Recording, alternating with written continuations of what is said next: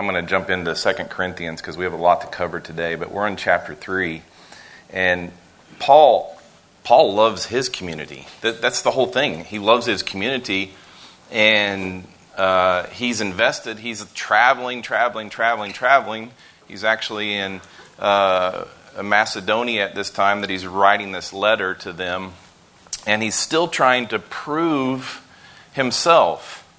Now, let's just get into it. Verse 1, 2 Corinthians 3. Are we beginning to commend ourselves again? Or do we need, like some, letters of recommendation to you or from you? You yourselves are our letter, written on our hearts. You are Christ's letter, delivered by us, not written with ink, but with the Spirit of the living God, not on tablets of stone, but on tablets of human hearts.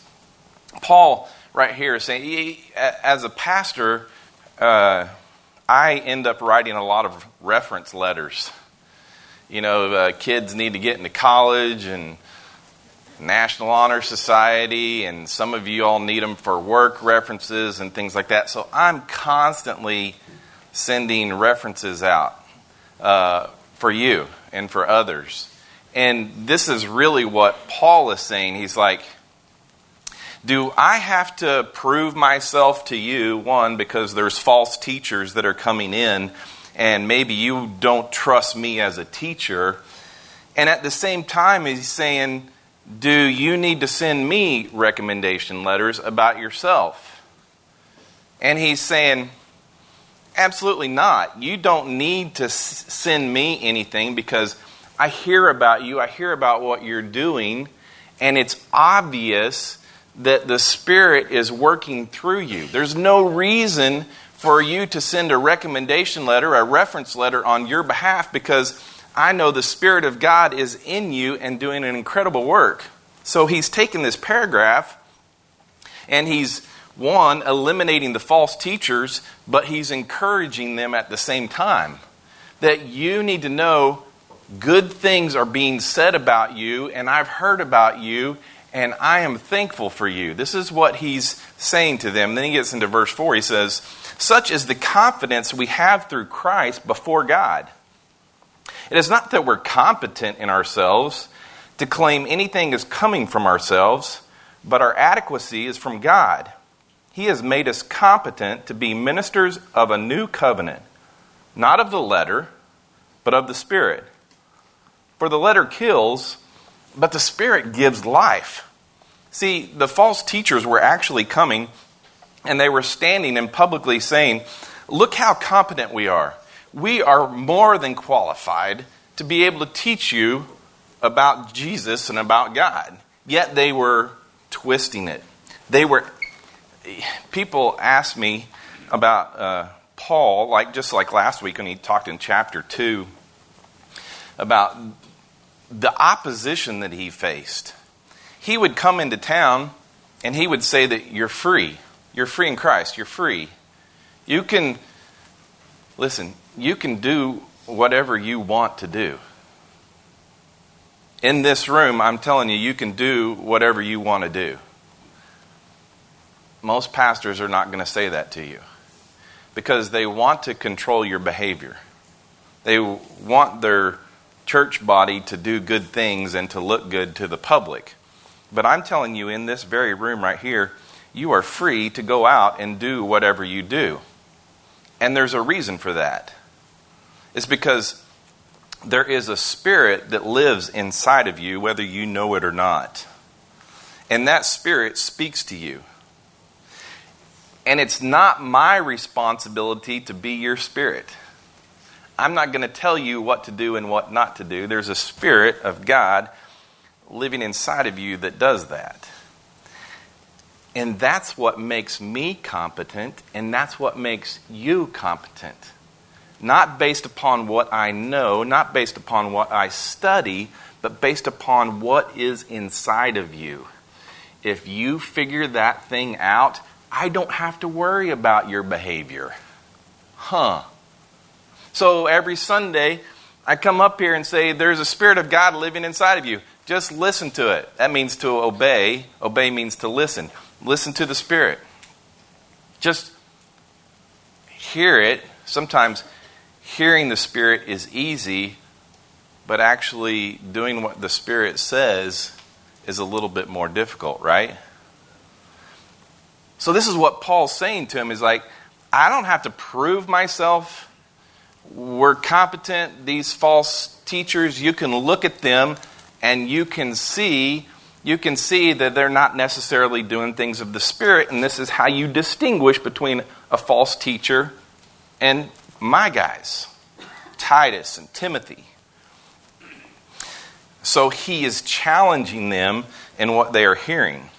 And then all of a sudden he switches, and this is the part that I'm just excited about talking about. He talks about a new covenant ministry. Like he's literally changing the way ministry is done from an old covenant to a new covenant. Paul's not contrasting a new covenant spirit as much as he is about how he does ministry right here. In verse 7 it says, "Now if the ministry that brought death, chiseled in letters on stones, came with glory so the Israelites were not able to gaze steadily at Moses' face because of its glory, which was set aside, how will the ministry of the Spirit not be more glorious? For if the ministry that brought condemnation had glory, the ministry that brings righteousness overflows with even more glory. In fact, what had been glorious is not glorious now by comparison because of the glory that surpasses it." Oh, this is so good. "For if what was set aside was glorious, what endures will even be more glorious." Did you understand all that? Did you follow all that? Probably not. But let's break it down here for a second. In secular Greek, the idea of glory, even in English today, glory can mean many things. We go to glory. One day there's going to be glory when something happens. You can define glory in many different ways. But the way that Paul is referring to glory right here, I'm going to take you back a little bit to the Old Testament in Exodus. And this is what happened when he's referring to Moses. Let's go to Exodus chapter 34, verse 29. "As Moses descended from Mount Sinai," he went up to Mount Sinai, and he stood before the burning bush. Remember the burning bush? And what did the burning bush represent? It represented the glory of God. Moses was standing there barefoot on top of Mount Sinai to receive the 10 Commandments. And he's standing in front of this burning bush that never was consumed because it was the glory of God. Moses was staring at the glory of God. Can you imagine that? It says, "As Moses descended from Mount Sinai with the 2 tablets of the testimony in his hands, and as he descended the mountain, he did not realize that the skin of his face shone as a result of speaking with the Lord." I'm a redhead, and so like when I sit out in the sun for a while, my face just glows. It's always been that way. It's still that way.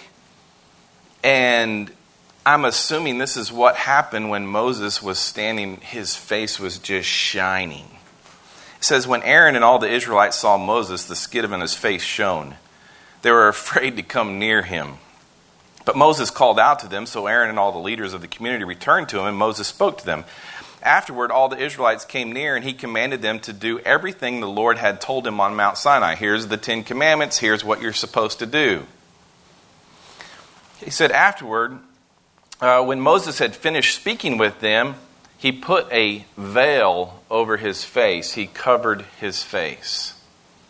But whenever Moses went before the Lord to speak with him, he would remove the veil until he came out. After he came out, he would tell the Israelites what had been commanded, and the Israelites would see that Moses' face was radiant. Then Moses would put the veil over his face again until he went to speak with the Lord. Now, the word right there, Cartago, is a Greek word, and this word is actually an ancient word that means to use up, to exhaust. when he covered his face, he abolished it, he set it aside, he got rid of it. Like he covered his face so that they could not see his face, because obviously it was a concern to them. And so now Moses has come down from Mount Sinai. His face is shining because the glory of the Lord, he's been in the very presence and he was face to face. Every time he came to the Lord, he made sure that he took the veil off and he was face to face with God. And then when he would come down, and not to scare people, he would put his mask on, not because of COVID or anything like that, but it's kind of the same thing. It would just kind of like cover up his face, because you know what? The glory, it says in our Bible, the glory was fading. It was fading. It's just like me and my sunburn. After 3 days, it faded away. It's the same thing. But he didn't want them to see that it was fading, that it was disappearing. And so he covered it up with a veil. Now, this is all intriguing, and Paul goes back, obviously, to Exodus to explain the whole veil thing to him for a reason. Oh, watch this. Verse 12. It says, "Since then, we have such a hope. We act with great boldness." We're not like Moses. We used to put a veil over his face to prevent the Israelites from gazing steadily until the end of the glory of what was being set aside, but their minds were hardened. For to this day, at the reading of the Old Covenant, the same veil remains. It is not lifted because it is set aside only in Christ. Well, let me focus on this for a second. But he says, but their minds were hardened. For to this day, when the Old Covenant is read, that same veil remains unmoved, because it can only be made inoperative by Christ. He's the only one that can remove the veil. Now, let's think about this for a second. He's saying right here that the Old Covenant brought death. That the Old Covenant was the law. It brought condemnation. This is what you're supposed to do according to the 10 Commandments. This is what you're supposed to do according to the 613 laws that are in Leviticus. If you don't do these things, then you are wrong. You have set yourself apart from God. But the truth of the matter is, I was born with a sinful nature. No one taught me how to sin, right? Like, no one teaches a baby how to sin. You just do it. I was born with a sinful. It was natural for me to sin. And what Paul is saying here is, this is the Old Covenant. So you're born with a veil across your face. At 8 years old, I walked down the aisle of First Baptist Church, Tulsa, and I kneeled and I asked God to forgive me of my sins. I had no idea about a veil or anything like that at this point. I'm 8 years old. I just knew that I needed a Savior, and I asked Him to forgive me of my sins. And He did. It was at that very point that He removed the veil. Well, what does that mean? I switched from an Old Covenant ministry of having to continually ask for forgiveness of sins to I asked one time and He forgave me of all my sins. At 8 years old, He removed the mask. He took out my sinful nature, totally abolished it. I still sin, but it's not my nature. Got rid of my sinful nature, put a new heart in me, and made me a new creation. 2 Corinthians 5:17. I am a new man. I still sin, but don't call me a sinner. That's not my identity. My identity is in Jesus. The veil has been removed. Oh, it's getting good. Just wait. Look at these last few verses right here. He says, verse 15, "Yet still today, whenever Moses is read, a veil lies over their hearts. But whenever a person turns to the Lord, the veil is removed. Now the Lord is the Spirit, and where the Spirit of the Lord is, there is freedom. We all, with unveiled faces, are looking as in a mirror at the glory of the Lord and being transformed into the same image from glory to glory. This is from the Lord who is the Spirit." Hello? I mean, do you understand what just was read here? That moment that I was 8 years old, and I didn't even figure this out till I was 37 years old, and today I'm still figuring out. But the mask was removed, my old heart was removed, it was replaced with a new heart, all that stuff. I was forgiven. I never have to ask for forgiveness again because He forgave me one time when He died on the cross. So I live in a state of forgiveness. So then, obviously, Jesus died, He was buried, and He rose again, He went and sat at the right hand of the Father, but they sent this Spirit of God that lives in me. This is the deal. You realize in the Old Covenant, in the temple, the only person that could go into the Holy of Holies was the high priest, and he would do this once a year. He would literally wear a robe. He would wear a robe, and he would wear bells at the end of his robe, and then he would have a rope tied to his leg. Because he had to go in with all the sin confessed. And if there was still sin there, and he went in the Holy of Holies, which is where the Spirit lived in this place in Jerusalem, this temple, he would die. And if the bells quit jingling at the end of his robe, they would pull him out with a rope because no one else could go in. And the place that separated this Holy of Holies was this massive veil. This massive veil, and the high priest was the only one that could go in. The Holy of Holies. But when Jesus died on the cross, literally He took His last breath. The earth shook, and this veil in the temple right down the street from Calvary where Jesus was dying on the cross was ripped from the top to the bottom. From the top to the bottom. Who ripped the veil? God ripped the veil and said, no longer will we have the Holy of Holies because I'm sending the Spirit that was in the burning bush, that was in the clouds and fire by night, that disappeared for a season, then showed up Christmas morning in Jesus. The glory of the Lord was in baby Jesus. Jesus died. Guess where the Spirit is? It's inside of you. The glory of God is in you. The veil has been removed. I'm face to face with God on a moment by moment basis. I don't have to go to the high priest to ask for forgiveness of sins. I don't have to do it on a yearly basis. I don't have to do it on a daily basis. I don't have to do it on a minute by minute basis. Because why? I am forgiven.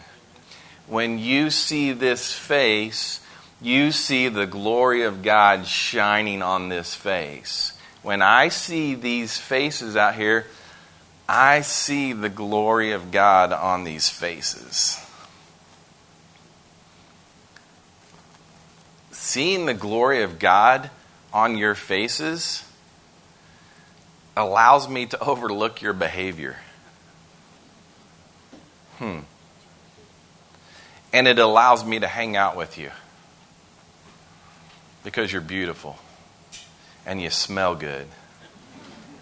There's an aroma about you that is just intriguing. And literally, when you go outside of here, you take it with you. You take the glory of God, you take the aroma of Christ, and you go out into the community, and I watch you. I don't need a letter of recommendation. I don't need a reference. I hear about what you're doing. I know that you are loving on people.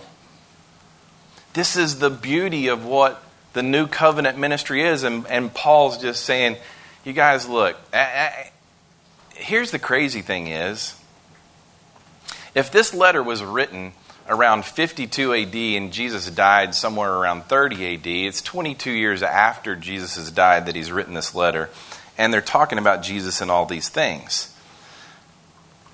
So the old covenant was abolished when Jesus died on the cross. And the new covenant was ushered in. So the new covenant's only been around for like 20 years when this letter's written. So they're still struggling with the old covenant. How do we let go of the old covenant doing the law? Like, I'm supposed to live by a spirit that's living inside of me. Well, now, we're 2,000 years later, and we're still having problems with that. We still want to live by the old covenant. Like, you have to obey the 10 Commandments. No, I'm saying this in church. You don't have to obey the 10 Commandments. Why do you not have to obey the 10 Commandments? Because the Spirit of God is living inside of you, and He's telling you how to live your life. In fact, He says, let me live your life for you. If you're going to screw it up, just let me do it. I'll do it for you. Just relax. Just chill out. Just rest. Just breathe. Just breathe. I got you. Paul spends his whole ministry trying to set people free from the old covenant. Yet he's got these Judaizers and false teachers that are coming in the background saying, nope, you still need to be circumcised. Nope, you still have to follow the 10 Commandments. Nope, Paul's not a true apostle. When it says that there was a thorn in Paul's side, everybody thinks it's some kind of sin that he couldn't relieve himself of. I think it was these Judaizers and these false teachers that were falling behind him and negating everything that he was trying to tell the people. It just makes sense to me that that's what it was. Like, if you sit here and hear this message today and you go listen to some podcast and they're telling you to, like, get up in the morning and have your prayer time and you pray this way and you pray this way and tell you all these things to do, that's frustrating to me. It sounds good. I mean, it sounds good, right? It sounds good. It sounds like that's something you should do. But what if you just say, hey, listen to the Spirit. He'll tell you when to pray. He'll tell you what to pray. He'll even pray for you. You can just sit there and groan. Because He'll take care of you. That's the beauty of this. And we as believers and we as the church are like totally missing this thing. The veil has been removed so that you can have full access to God the Father on a moment-by-moment basis. What does this do to you as parents? I'm a parent, so I can say this. When you see the glory of God in your own child,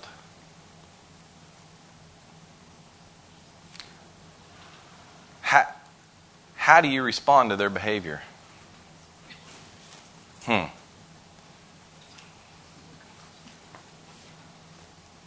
I have to think about that. Like, if I want them to respond to me like I have the glory of God in me, I have to think about, man, my child's got the glory of God in her. How do I respond to her? Oh, wow. My wife, the glory of God in her. That was the realization for me, is I had to understand it for myself first. And then I roll over in bed, and I'm sleeping with the glory of God. It changes things, people. If you can understand what He's done for you, it changes everything that you do. I promise you. There's absolute freedom. You are free to do whatever you want to do because I believe there's the glory of God inside of you. This is Thanksgiving week. You know me and my holidays. I'm not, like, if this is the only week that we're supposed to give thanks, it doesn't even make sense. I'm thankful every day for what Jesus has done for me. Every day's Christmas. Jesus was born. Every day's Easter. He died. He rose again. He lives inside of me every day. So today we're going to celebrate what Jesus has done. We're going to participate in the Lord's Supper. You see, what happened was, before all this occurred, Jesus dying on the cross, he met with his disciples one last time in the upper room in Jerusalem. And they were having the Passover meal. And here's the cool thing is Jesus knew that he was about to die. And the disciples were freaking out, and he's trying to comfort them. If you go back and read John chapters 14 through 17, he has this whole conversation with them. Don't be afraid, don't be afraid, don't be afraid. It's going to be okay. It's going to be okay. If I was them, I'd still be freaking out. No matter, you know how it is. You can hear him say, it's going to be okay. All right? So what he does is he actually takes the bread. He takes the bread on the table and the elements that are there on the table, and he has this one last supper with them. And this is what we're going to do today. Now, here's what you have to understand about this. I've gone to church all my life where they said, hey, you have to ask for forgiveness before you do this. You have to make sure that trust me, you're good.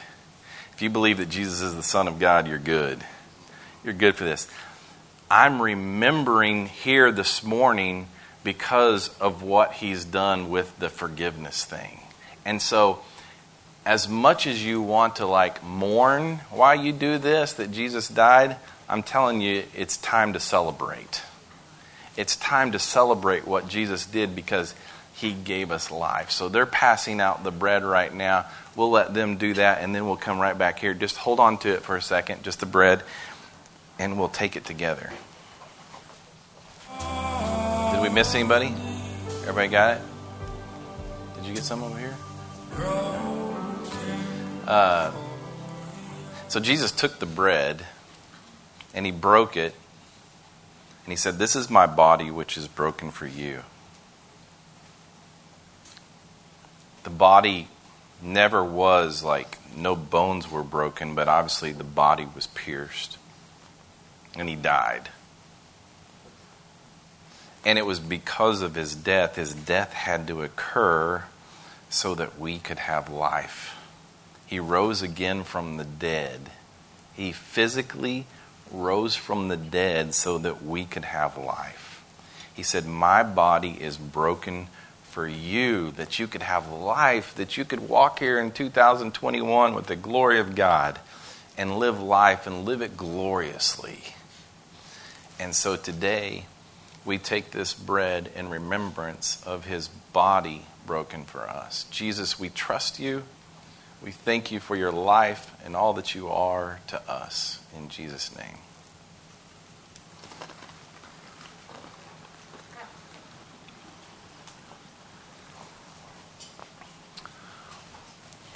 And then he took the cup.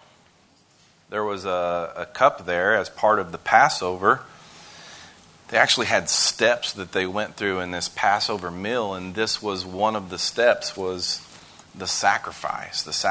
So there was wine there. We don't have wine today. You have cran juice or something. But today, you're going to receive a cup. Just take the cup from them, and they'll pour you a little portion of juice here, and then we will take it together.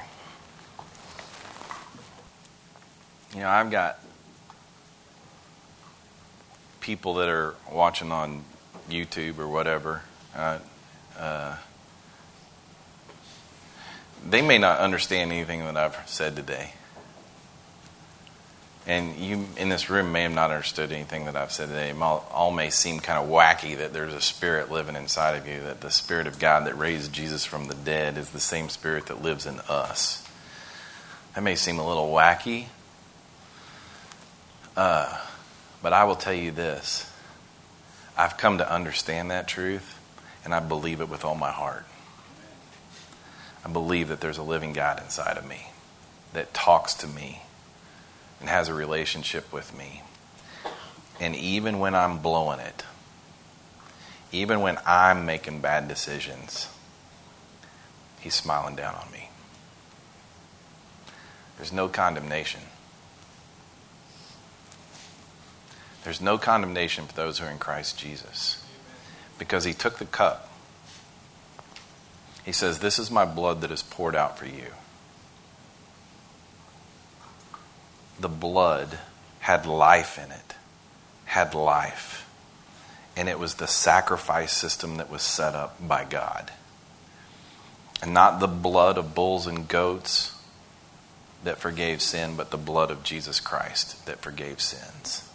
So when His blood was poured out on the cross, it forgave all sins. Before you were even born, it forgave you of all your sins. You just had to believe. You just had to believe. And the thing is, He knew up on the cross, He knew you. He knew what you'd done, what you're doing, and what you're going to do. And He's like, I got you. I got you. He says, do this in remembrance of me.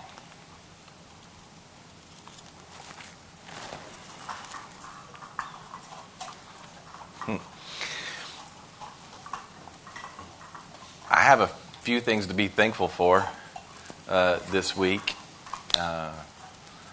One, my wife will be coming home from Tulsa. She's taking care of her parents right now. But to me, this is it. Like the whole glory of God thing right here in this room, I'm so thankful for you. I'm thankful for just doing life with you, how messy it is, but how glorious it is. It's a beautiful thing. And I'm thankful that you are here today. And I pray that you have a great week this week.